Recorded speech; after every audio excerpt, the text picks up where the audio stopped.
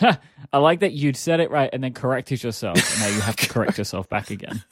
Welcome to Pragmatic.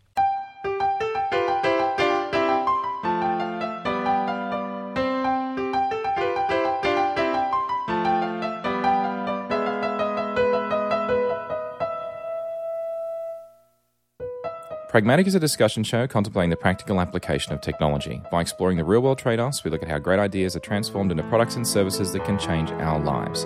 Nothing is as simple as it seems. Pragmatic is supported by you, our listeners. If you'd like to support the show, you can do so via Patreon for early release, high-quality ad-free episodes. Visit engineer.network/pragmatic to learn how you can help. Thank you. This episode is brought to you by Manytricks, makers of helpful apps for the Mac. Visit manytricks.com/pragmatic for more information about their amazingly useful apps. We'll talk more about them during the show. I'm your host, John Chidgey, and today I'm joined by Mike Hurley. How you doing, Mike? Very well, my friend. How are you?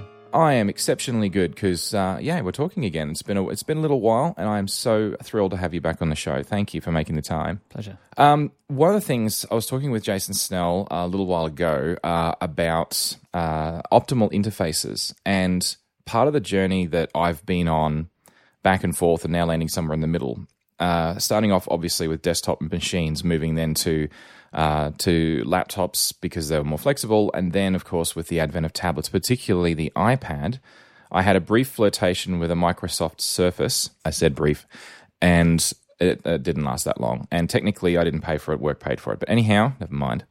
And now, back to the Mac again. So I'm always seem to be endlessly searching for the best device. And one of the things that I've been grappling with for quite some time is the whole concept. And I suppose part of the conclusion of episode 93 was looking at, can any one single device actually give you everything that you need? I think the short answer is probably no. If you had to pick one, that's where it gets difficult. But I remember a tradie once said to me a long time ago, right tool for the job. You know, meaning you don't use a flathead screwdriver in a Phillips head screw, unless you want a bad result, I guess. Mm-hmm. So what I'd like to sort of tease out a little bit today is just some more of the threads of that, and the strengths and weaknesses of each of those, and I suppose more the practical applications of, well, literally the applications that we use, as in like you and I use. And in order to actually start at the beginning, I suppose, I want to sort of start by just running through the list of the devices that you use, just day to day that you use for doing what you do. Yep. Yeah, on a daily basis, I will be using my iPhone, iPhone 11 Pro Max. I would typically be using my 12.9-inch iPad Pro and my iMac Pro as well. I have two other devices that get used in travel, right? So it'll either be that will be the 11-inch iPad Pro. I don't travel with the larger iPad Pro. And I also have a MacBook Pro, 13-inch MacBook Pro that I would take if I'm recording on the road. But on a daily basis, it is a mix between iPhone, iPad, and Mac, depending on what I'm doing. Okay, fair enough. Well, that's a pretty decent list there. Mine, for my smartphone, I'm using an iPhone 10, iPhone X. I'm sorry. Never mind. I like that you'd said it right and then corrected yourself. And now you have to correct yourself back again. You're right. I absolutely corrected myself back to front. Oh my goodness. Never mind. I just want to mention Apple Watch Series 5. Just bought it in late November, so I'm going to throw that one out there. Are you wearing an Apple Watch, by the way? Just curious. Not daily. But I do have the Series 5 and I like it, but it's in my watch rotation now. Oh, okay. Fair enough then. I pretend to do a watch rotation by changing bands and swiping the screen, but that's a good way to do it. Gives you a bit more personalization. I do enjoy it, but the thing is, I've been actually lusting after a Longines watch, a mechanical watch, but I just I don't know. It doesn't have no notifications, so I haven't pulled the trigger on that yet. Anyway, right, so beyond that, iPad Pro 12.9-inch, which is the second gen with the original Apple Pencil, and my workhorse machine is my 13-inch 2018 MacBook Pro, quad-core i7. And one of the key points of that is that I do run as a desktop most of its time, right. Plugging into a couple of 28-inch 4K displays, well, when I'm at home, and when I'm at work, well, two 23-inch nowhere near 4K displays because IT is IT. But, oh well, what can you do? So, that's sort of that's the list of things that we use. And I guess I was thinking about how did we get to where we are. So like when we think about way back in the past, we had a desktop PC. That's all we had. There were no laptops. There was nothing, no mobility. There was no nothing. But we wanted to how could we get the desktop machine to do more for us? First thing is we want to take it with us, so we're not tied to a desk. So that drove the development of laptops. Okay, we had phones, and we had mobile phones, but we didn't have any of the computational capability. It was just a dumb phone. Like I think that's everyone calls them dumb phones now, not smartphones. But we wanted to be able to make phone calls and video calls and so on. We don't always have a phone handy, so we can always get the computer to do that. So computers started to develop that ability, and then you can use it to organize photos, TV shows, movies, home automation, all of it. So at that point, the desktop PC sort of evolved into laptops, and that's been around for the longest amount of time, and it's the most evolved. But now, going along from that, we've also had dumb phones evolving the same kind of direction, and then of course, that's rubbed off into tablets. And some of it's rubbed off into smartwatches as well. Those smartwatches are probably the least mature of all the different product lines. And as they each sort of like extend a little bit more about what they're capable of, it now creates a completely different problem, which is the best device for what I need to do right now. I guess if people had infinite money, they could just buy and use every device there was. And just pick the best one for the job. And that's great for some people, but I think the problem is that for most people that just doesn't work. I mean, it's either financially prohibitive or they don't all fit in your pocket. So that's where the challenge comes. So if there's one device, what would it be? And just circling back to that again. So if you're really honest, if you could pick just one device and only one, what would you have from all the lists of the things that we just listed? Oh, God. I knew you were going to ask me that question. And in my head, I answered all three of them, right? Like individually. It's like, oh, I would choose this one. No, I would choose this one. So here's the predicament, right?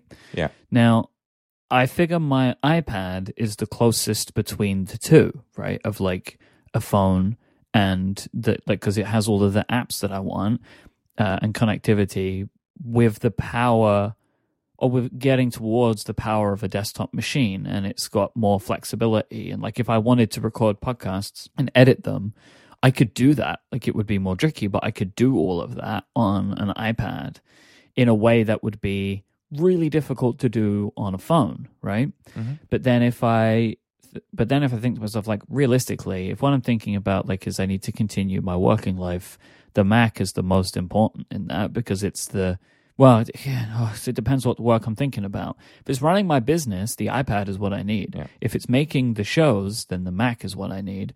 But realistically, who can survive in the modern world or like without a phone these days, right? Like it's becoming more and more and more difficult, no matter where you live in the world, to get by without a smartphone, right? Which is why there is like pushes like Google with like, is it Android Go, which is to run on like cheaper devices so they can be sold into more developing parts of the world.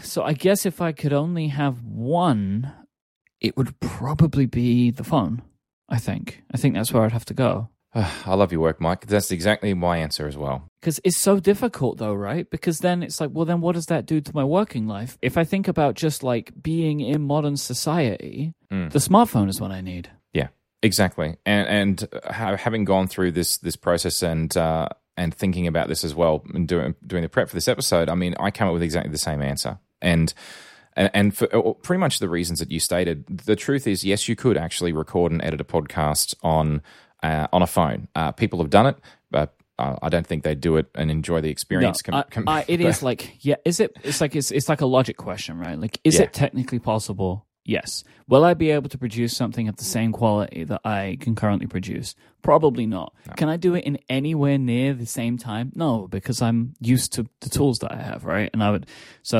yes, technically possible, like in an apocalypse like scenario, could do it.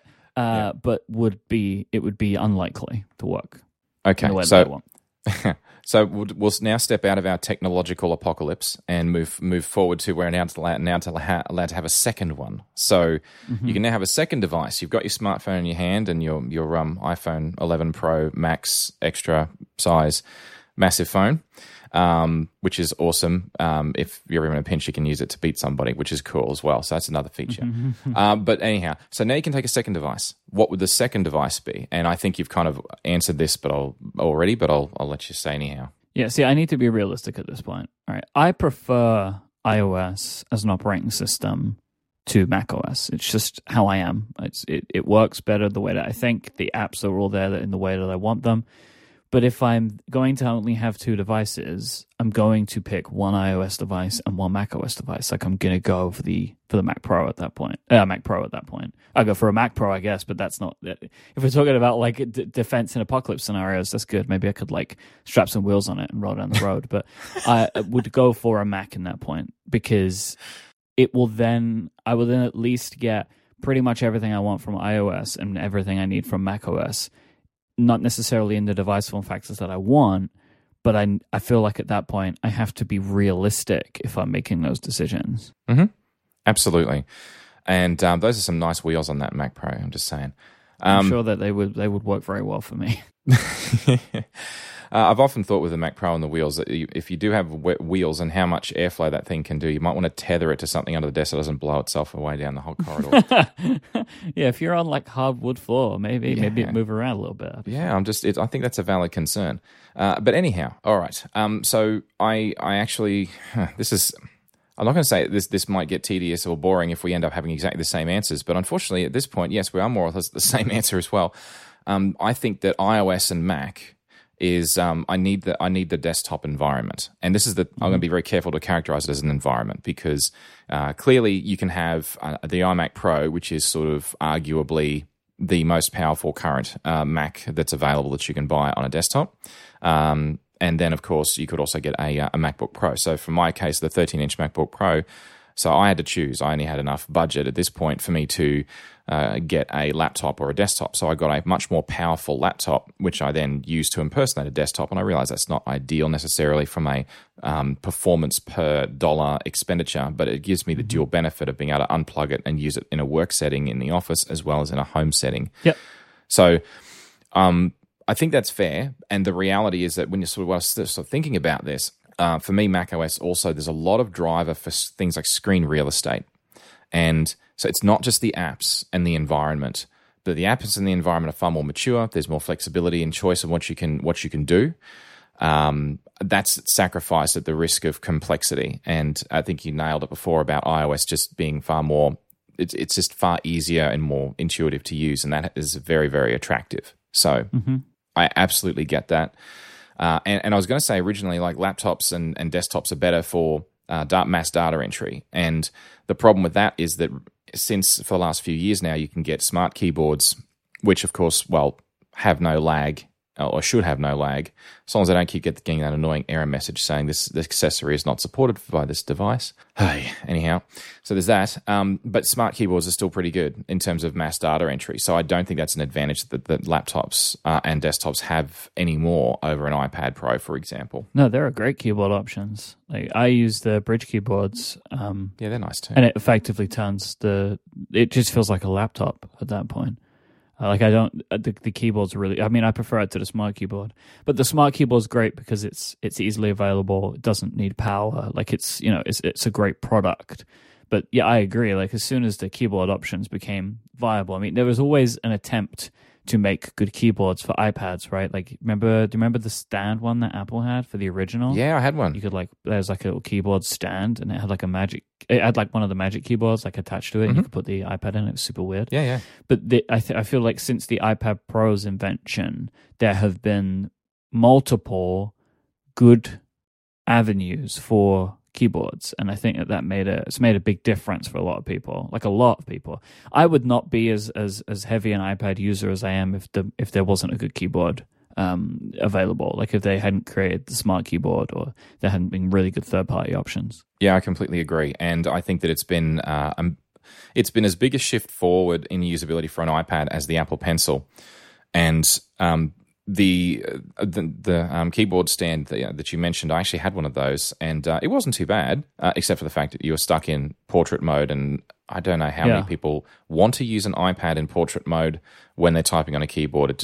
never really made sense. And yes, I feel like Apple know this, right? Like every iPad now can support a smart keyboard and an Apple Pencil. Like all of them, even just the basic regular iPad supports those products. Like, okay, say the iPad Mini is the outlier, but the iPad Mini is a kind of a product unto itself. But the rate of the regular iPads, they all support those now. So I think Apple is as aware as everybody else that like to make the iPad work in people's minds, you need to show it with a keyboard. Like people want keyboards. That's what they're used to. Is what's comfortable. Yeah, absolutely right. And so I see that as a huge advantage in the tablet space. And one of the big, I guess there's several driving factors I think for the tablets that make them so attractive. And we're sort of talking about our third device at this point, which is it's not, I suppose, not so much about size, the weight and the battery life, the integrated 3G and LTE.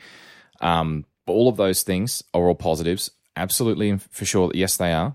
But it's more the fact that it's direct touch input and the fact that you can get a very accurate stylus, aka an Apple Pencil, with the keyboard problem long solved, I think, for it as a tablet. And there's just no way of really doing that on the Mac desktop environment.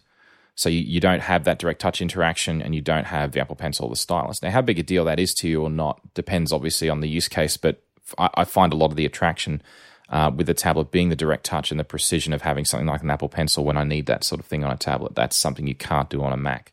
Unless, of course, you want to invest in a Cintiq tablet, which is kind of, pricey and very specialized, doesn't really drive the operating system exactly, just certain applications, and then that's another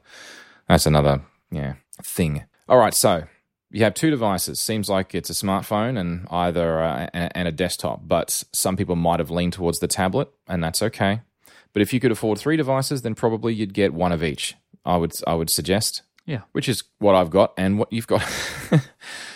So, on the desktop front, I think I sort of touched on the whole desktop laptop thing. I think it's okay. Some people will actually have a desktop and a laptop, and I'm just going back through that list, and I tried to make a mental note of it because you've got to the iMac Pro, and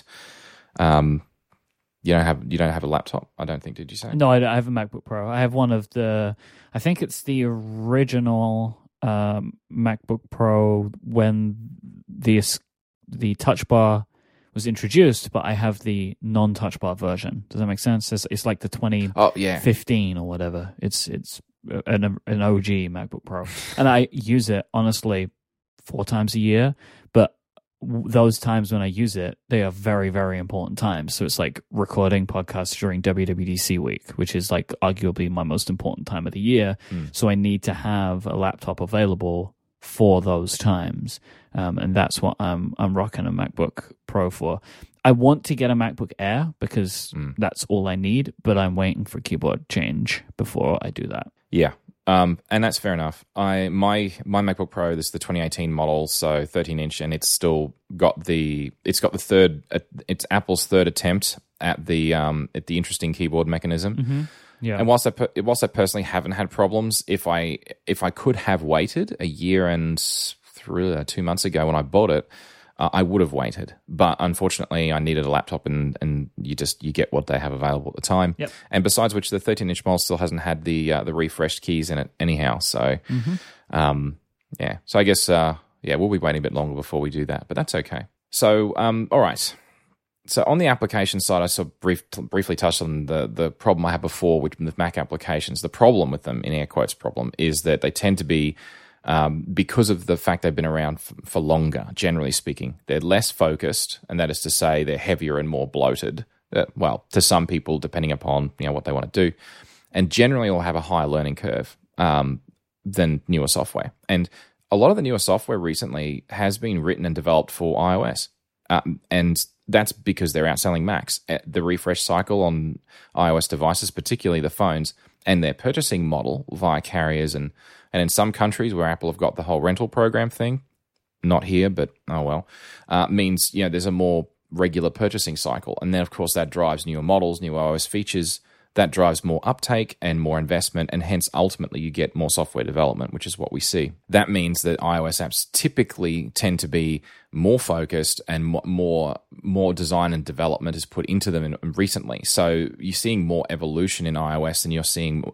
incremental evolution in macOS. So that's on the application side, and this is where things get a little bit more interesting, and that is I'd like to then sort of like talk through some of the things that we use, specific use cases now. And we touched on one briefly before, might be worth fleshing that a little bit more though, which is the whole podcast editing thing. So for each of these on the two different platforms, and like a touch platform like an iPad Pro, I would suggest, or maybe a smartphone depending, and on a Mac. And so just to quickly recap on podcast editing then. So have you ever done podcast editing on an iPad? I have tinkered around with the app Ferrite, which Jason Snell uses, to actually edit The Incomparable. Like, that is what he edits The Incomparable on now. I think no matter where he is, like, that's what he uses. And I can see how I could learn this software. Like, I can see that. And I've tinkered with it, I've played with it, I've done some stuff with it, and it's great, but like, I have not yet put the time in to do it significantly, but I know it's possible to do because I know someone who publishes a very popular show, and it's not, I never tune into The Incomparable and be like, oh, this sounds wrong. No, like Jason has also worked with the developer, right, to like make it the right tool. So yeah, I think it's pretty good, but I have not yet really dove into it. Okay. But I know it's possible. Okay. So in terms of editing then on the Mac, what software do you use on the Mac? I use a combination of things. I use Adobe Audition for pre-production. It has a really good like noise leveling tool that I use. I can't remember their actual name for it, but like it basically just like levels out the audio and like matches it to a specific volume loudness. It just works very well for me. It takes out a lot of things that I used to do with compression and stuff like that. So I really like it for that. It's worth it. Then I use Logic Pro, Apple's Logic Pro 10 or whatever it is to actually do the editing. And then I use Marco Arment's Forecast to do the final mix to MP3 and any chapter work and stuff like that, and to write the MP3 tags. Those are the tools that I mostly use. Of course, I have a bunch of other audio apps that I will use, right? So like the recording is done in a combination of Call Recorder and Audio Hijack. I use Fission by Rogue Amoeba if I need to grab some audio quick. Like I have a bunch of like little utilities, but the main ones are for the editing or Audition, Logic, and Forecast. And this is the thing for me, like I produce a lot of shows on a weekly basis, and I spend a lot of time doing this stuff. And the workflow on the Mac, I have nailed down, and I'm not really interested in disrupting that because it will disrupt everything else, which is why I've never really played around with the iPad stuff too much, because it's like I have no idea when I would actually be able to do it, So one of the things that I've played with both Ferrite and Logic, and I'll sort of walk through my workflow in a second, but do you find that when you're working in Logic that you predominantly use a combination of the keyboard and the mouse, or one or the other that you stick with, or any preferences for how you interact with it? So I use multiple tools for this. I use a Wacom Intuos Pro pen tablet. That is the way that I actually operate the iMac most of the time anyway, because I find it more comfortable around like arm strain and stuff like that. And the Intuos has a bunch of programmable buttons. So I actually do a vast majority of my editing just using the pen tablet. So the pen tablet supports the mouse, and then I have a bunch of buttons for like selecting all and cutting at playhead and stuff like that. Like I've customized them. But I also mix it up and use the Wacom with the keyboard, and I use the keyboard shortcuts. And then I also have a Magic Trackpad, which I use for like scrolling around the timeline and stuff like that.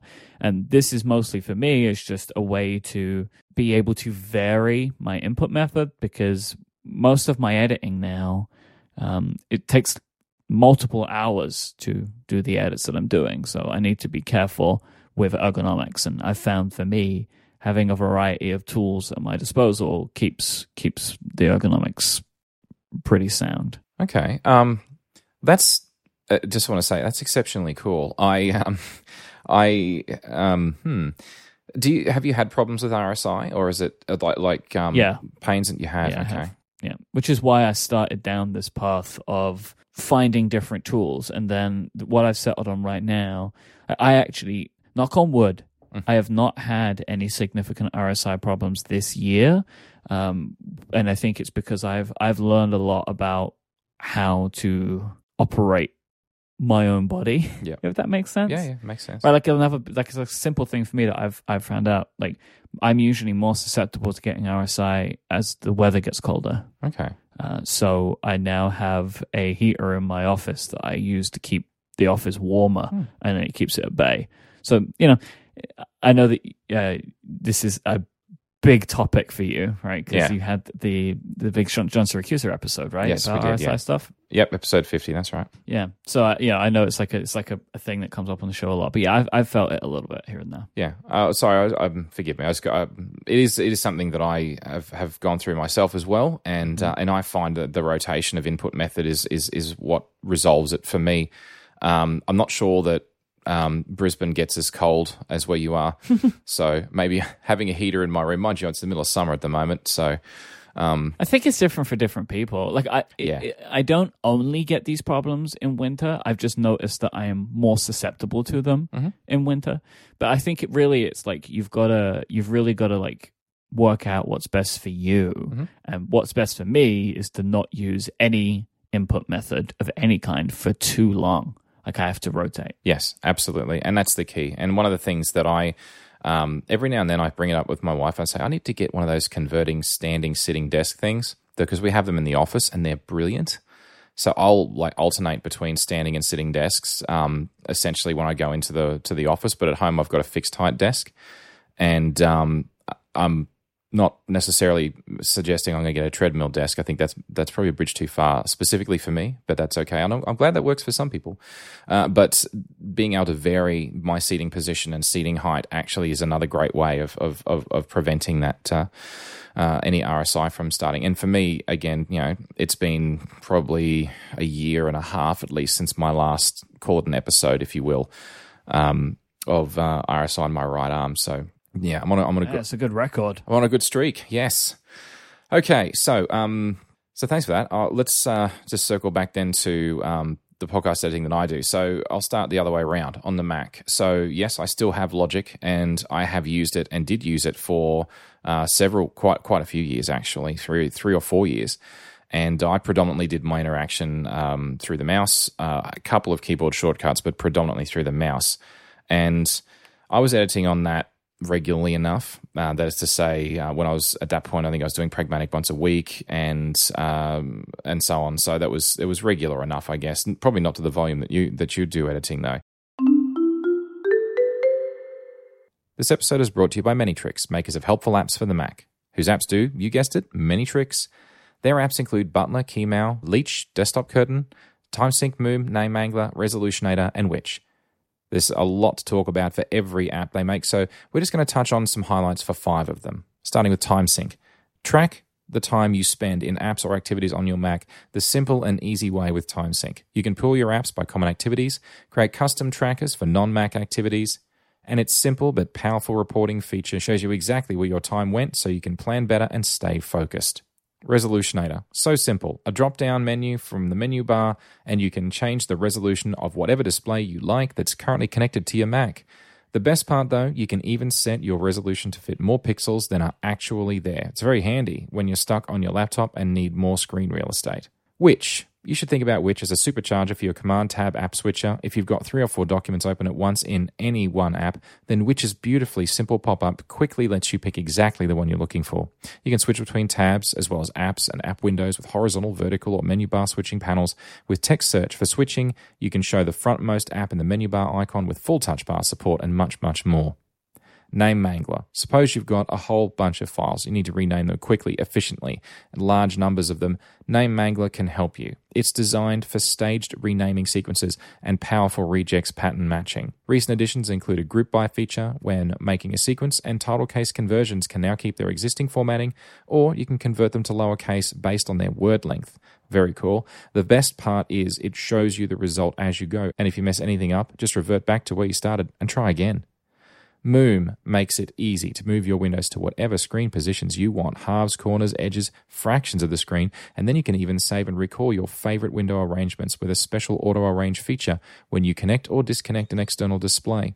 It has full touch bar support and keyboard integration with Adobe's apps, and it also works perfectly on an iPad operating in sidecar mode too.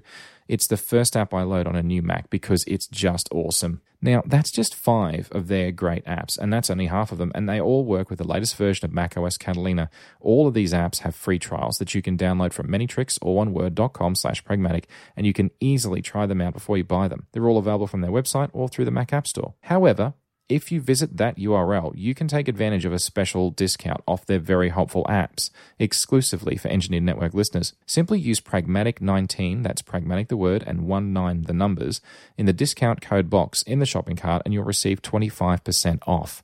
Now, this offer is only available to Engineered Network listeners for a limited time, so take advantage of it while you can. Thank you to Manytricks once again for sponsoring the Engineered Network. Then I discovered Ferrite on the iPad, and it was actually suggested. I found out about it through Jason Snell, interestingly enough, and it's been a tool that has grown on me very quickly. And one of the things I like about using Ferrite is that I'll actually use it, as odd as it sounds. Well, maybe it doesn't sound odd, but I use the keyboard as well as touch, and I don't tend to use the Apple Pencil. But yeah, no, I actually really requested more keyboard shortcuts from the developer, and they very kindly did something that I didn't even know could be possible, but they did it. So Woody Juice, who make Ferrite, they have keyboard shortcut sets, so you can change your keyboard shortcuts to default to a program you're already used to. So there is a choice to add Logic keyboard shortcuts instead, so you can switch over the keyboard shortcuts so they operate like Logic does, which is great for like muscle memory stuff, depending on where you're coming from. Oh, for sure. So that I've been using Ferrite for multiple years, and I didn't even know that they had support for that. Oh, wow. Because it's one of those apps which, as it should, has a million settings. Yeah, which is what you want in a pro app. Yeah, exactly. And it's but the good thing about the depth of those selections is that they're specific. They're very relevant to a broad array of use cases, but it's still very honed for that one application, which is, editing a podcast. I don't know if Ferrite's necessarily designed specific is going to be as good for doing something like a 12-string orchestra sort of thing. I guess you probably could use it for that if you were trying to compose on it or something, I don't know, or edit that. But I mean, to be honest, it was really developed more for what we do, I think, whereas Logic's far more flexible in what you can do with it. But anyway, so yes, I use Ferrite for everything. So this show has been edited. If future tense will be edited in Ferrite, and pretty much every episode of a podcast I've edited for the last nearly 3.5, well, maybe 3 years has been in Ferrite. And much with your workflow as with mine, I find now that going back to Logic is sort of messes up my workflow considerably. So I remember how to use it. I know how to use it. And for noise reduction on my iPad, I use an audio unit plugin called Bruce Free. Again, I think that's how you pronounce it. I'm probably mangling it, but never mind. And this particular one also does the noise reduction. It does a pretty good job so long as everything you're editing is less than 100 minutes in length. That's another story. Anyhow, yes, if it's over that, break it down into 100-minute chunks. Sorry, 99-minute and 59-second chunks. Sigh. Never mind. All right. So I find that the flexibility of being able to do the editing on the iPad is great. It's lightweight. I can take it with me. It's got decent battery life and so on and so forth. And if I'm going to be editing in Logic, I'd do it on a desk environment rather than try to do it in a laptop environment, because that would completely throw my workflow with that. Okay, so that's the first one that we both do a reasonable amount of. So let's think about what devices we then use and applications for something more mundane. And I say mundane, I mean, I'm sure everybody uses a word processing app of some kind. So whether that's Pages or Microsoft Word. So if you were doing editing on one of those, which would be the device you would go to? Always iPad Pro. Wow, okay. Quick answer. Very good. Yeah, see, for me, really, the Mac is only used for audio work. Everything else I'm doing for work stuff on my iPad. Okay, fair enough. So for me, I'm a big believer in flexibility of screen real estate.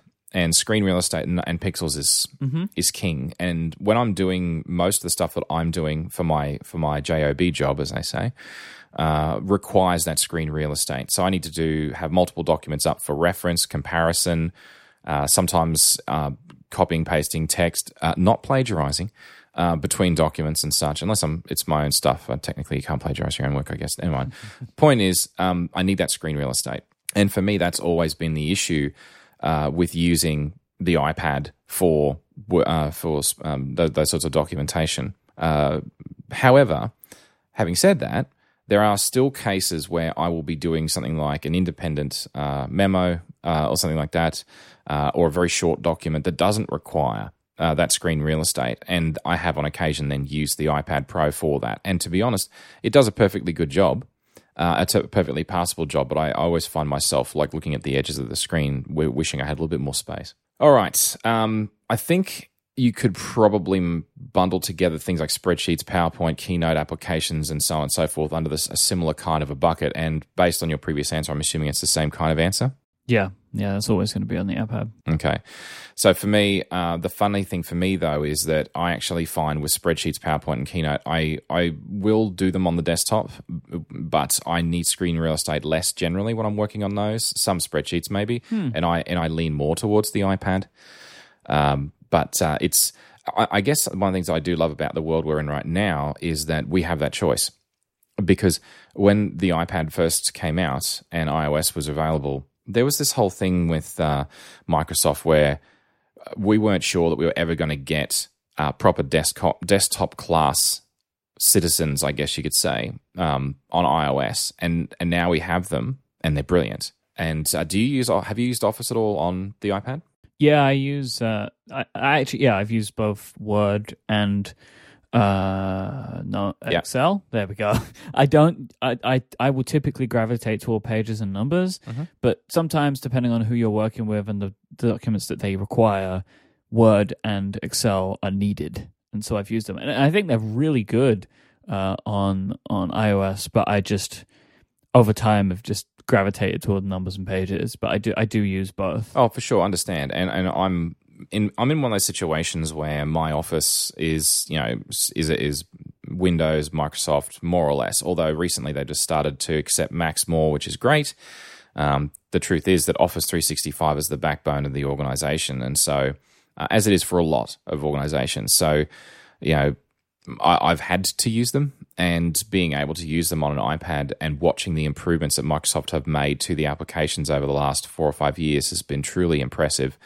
They've gone from being, we will never develop anything on a Mac because it's not running Windows, to we will now embrace the major platforms, and we are actually going to seriously put time, effort, and energy into doing it really well, which is great. So having that flexibility to jump between the iPad and the Mac working on a spreadsheet is very, very useful.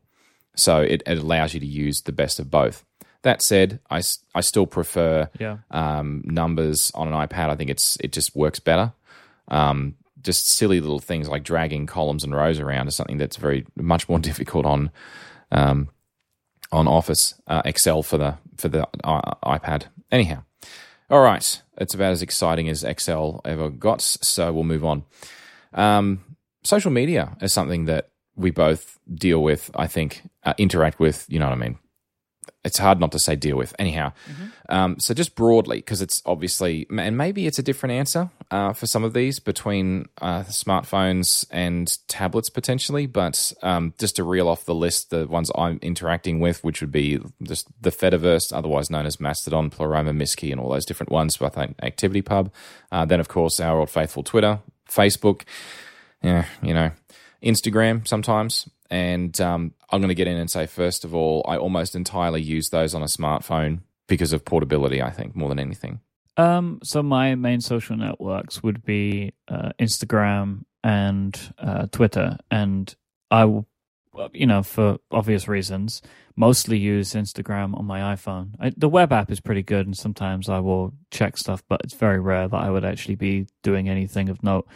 And then Twitter it varies between the iPad and the iPhone for the majority of time. It kind of just depends where I am and what I'm doing. Like if I'm on the move, I'll be using my iPhone, but if I'm at home, I'll be using the iPad. And I use the official Twitter client now. I've moved to that. It works perfectly fine for me and has over time actually reduced the amount of time I'm spending on Twitter because the app isn't as good. So, that's actually a nice little benefit that I've found in the official app. Yeah, I have this. I keep the official app installed on my phone for Twitter because it passes through more information if I want to see it, whereas other ones don't get that forwarded onto them anymore. The API had the legs cut out from under it. Yeah, which is kind of unfortunate. But in any case, so yeah, I do actually, in fairness, sometimes do use Interact on the desktop, but that's more of a question of convenience, not having to physically pick up the phone if I'm at my desk. But yeah, in my JOB job work environment, all of that's firewalled to death, so you don't get notifications for. Yeah, of course, right? So of course, it's not like you get a heck of a lot through on the desktop anyway. So you predominantly look at your phone. Just trying to think about any other classes of application, and I was thinking specifically because obviously there's other areas we could talk about, things like watching movies and so on and so forth. But I guess that's kind of less interesting to me at this point. I was thinking about more of like interaction stuff. Any other those like key things that you could use on a Mac or on iOS on a tablet, for example, and a preference for one or the other that come to mind. I'm just curious. Did we cover email? No, we didn't. It's a good one. Yeah, email for me, it's everywhere. It's like it doesn't matter for me so much of email because I don't really go to email very much. Email comes to me, right? So I will mostly handle email wherever I am whenever the thing comes to me and I'm going to reply to. I have notifications on for email, and that's typically just how I deal with it. Like when I worked in my office job, I actually just checked email a few times a day. So like I would go in and check email a couple of times a day. But with what I do now, I much prefer to just have to deal with email whenever I see something I need to deal with. So in that sense, I do email from everything, and I'm using the app Spark, and that works for me, and it's basically the same application everywhere, so it doesn't really feel very different. Okay, no, fair enough. I dabbled with Spark there for a while, and I'm trying to remember why I went away from it. It was the server. I think it was one of those. It's one of those server side cached credentials things. Maybe I was going through a bit of a privacy bent at the time. I think. Yeah, it has that. I actually am not the biggest fan of the application itself. But I'm a big fan of their team services. Oh, okay. That works really well for me. Okay. Well, I never actually delved into that too much. So, that sounds interesting. It's very particular, right? Like if you don't have a team, a small team, or like that you have control over in regards to what services could be used, right? Then it seems unlikely. Like I can't imagine people being able to, like, they're working for a big company and convince everyone to go to Spark. Like that doesn't work. No. But because I run my own small business, like I can say, oh no, for our team email, we're going to use this, and that's what we will use because that's what I need. So it's like a different environment, and I think that's probably the difficulty of running a service like that. It's not like they're not this huge enterprise company like a Slack or whatever. So I don't really know what the future of a service is like that, but I know for me right now it's working great. Interesting. Okay, cool. So for me, I have two different apps that I use for my email. I've got Microsoft Outlook, which I more or less exclusively use for my JOB job for work, and I use that to essentially put it in a bucket and say, you work email, just sit over there, and I'll open you when I want to open you, which is, 8 till 5, Monday to Friday, generally speaking. And if someone calls me on the phone on the weekend or after hours and says, hey, I sent you an email, which is always hilarious. Someone calling you and saying, "Hey, I sent you an email," but never mind.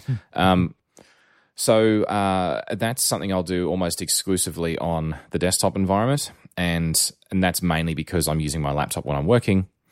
Whereas on an iPad and an iPhone, I will do that when I'm out and about if I have to, if I'm out and about during the day. But if it's a separate app again, and I just use the built-in Mail app for everything else. As much as I have a love-hate relationship with it, it kind of mostly usually does the job, and it's good enough. And again, I tend to try and email as much as I can on the desktop because I prefer the keyboard. If I only have my iPad with me, I will use the iPad, of course. But generally speaking, I'll because email being an asynchronous thing, typically I'll wait until I'm in a more suitable environment. With the best keyboard and the nicest screens and everything, and whatever, just makes it easier. So anyhow, all right, cool. So there's email. Let's see any others that come to mind. Yeah, I don't think so. I think we've covered the vast majority of the honestly the types of work that I do. Okay, fair enough. So I guess then just looking to sort of like wrapping up a little bit on this is that I was thinking about if you've got if it's a portability debate, then once your performance or the performance of your portable device exceeds the requirements for any given task, then the portability or not of it doesn't matter anymore because it's essentially fully performant for whatever you might need. So as we evolve forward, imagine in future a perfectly light, fully performant, unbreakable, I can dream, an unbreakable tablet. So you drop it from 3 feet off the ground and it's totally fine. So it's like it doesn't matter anymore. You can't make the argument, I don't want to use a tablet because it's too easy to break, or, it's not as performant as something like an iMac Pro. There will come a time when its performance will far exceed, if it doesn't already, for some Macs, desktop Macs actually, come to think of it. And such, that's not a problem. It's all about the interface. It's like, what's the best interface? And then, of course, you can go the other way and say, well, imagine it's a desktop PC or a Mac and it's connected to multiple massive screens, and maybe the screens are worth $10,000 because it's only money, it's an XDR display, and so on, with a nice stand. Never mind. But the idea is you've got a massive array of screen real estate. Best keyboard, best mouse, best trackpad, arguably most of those exist already. So it's now down to the interface. And which is the optimal interface for the application that you're using. And if you are able to have a device of each type, then that's great. And understanding which device you should go to and having the flexibility to choose, I think that the time we live in is amazing, because we are rapidly reaching that point where you could use a smartphone for everything. You could use an iPad Pro for everything, or even a MacBook Pro or an iMac Pro for pretty much anything. And having that flexibility is great. And if you can manage to have multiple devices, then you can fine-tune to a point where you are using the best application and the best device for what you need, which is awesome. Yeah, I think so. It's a great time to be a computer user, right? Yeah, exactly. I think it's fantastic. And I just, every now and then I walk outside and I forget to take my phone. But that's okay, because I've got my Apple Watch on and it's got LTE, and I can still send and receive messages and phone calls. And it's just incredible. And I love it. And I think that the future's only going to have more options, not less. And then you could argue that now it's creating more of a dilemma. But how do you choose? All right, so if you want to talk more about this, you can reach me on the Fediverse at chidgey@engineered.space. You can find Pragmatic at engineered.network, or you can follow engineered_net on Twitter to see show-specific announcements. If you're enjoying Pragmatic and want to support the show, you can via Patreon at patreon.com/JohnChidgey, all one word, with a thank you to all of our patrons, and a special thank you to our silver producers, Carsten Hansen, John Whitlow, Joseph Antonio, and Kevin Koch, and an extra special thank you to our gold producer, known only as R. Patron rewards include a named thank you on the website, a named thank you at the end of episodes, access to raw detailed show notes, as well as ad-free, high-quality releases of every episode. So if you'd like to contribute something, anything at all, there's lots of great rewards. And beyond that, it's all really, really appreciated. Of course, there's other ways of helping the show, like favoriting the episode in your podcast player app, or sharing the episode or the show with your friends, or via social. Some podcast players let you share audio clips too of episodes, so if you have a favorite segment, feel free to share that as well. All these things help others to discover the show and can make a huge difference. I'd personally like to thank Manytricks for sponsoring the Engineered Network. If you're looking for some Mac software that can do many tricks, remember, specifically visit this URL, manytricks, all one word, .com/pragmatic for more information about their amazingly useful apps. So if you would like to get in touch with Mike, what's the best way for them to get in touch with you, mate? I'm pretty much on all social networks as iMyke, IMYKE. Awesome. Well, that's easy. So once again, a special thank you to our patrons. A big thank you to everyone for listening. And as always, thanks once again for coming back on the show, Mike. It's been a blast. Pleasure. Thank you for having me. Anytime.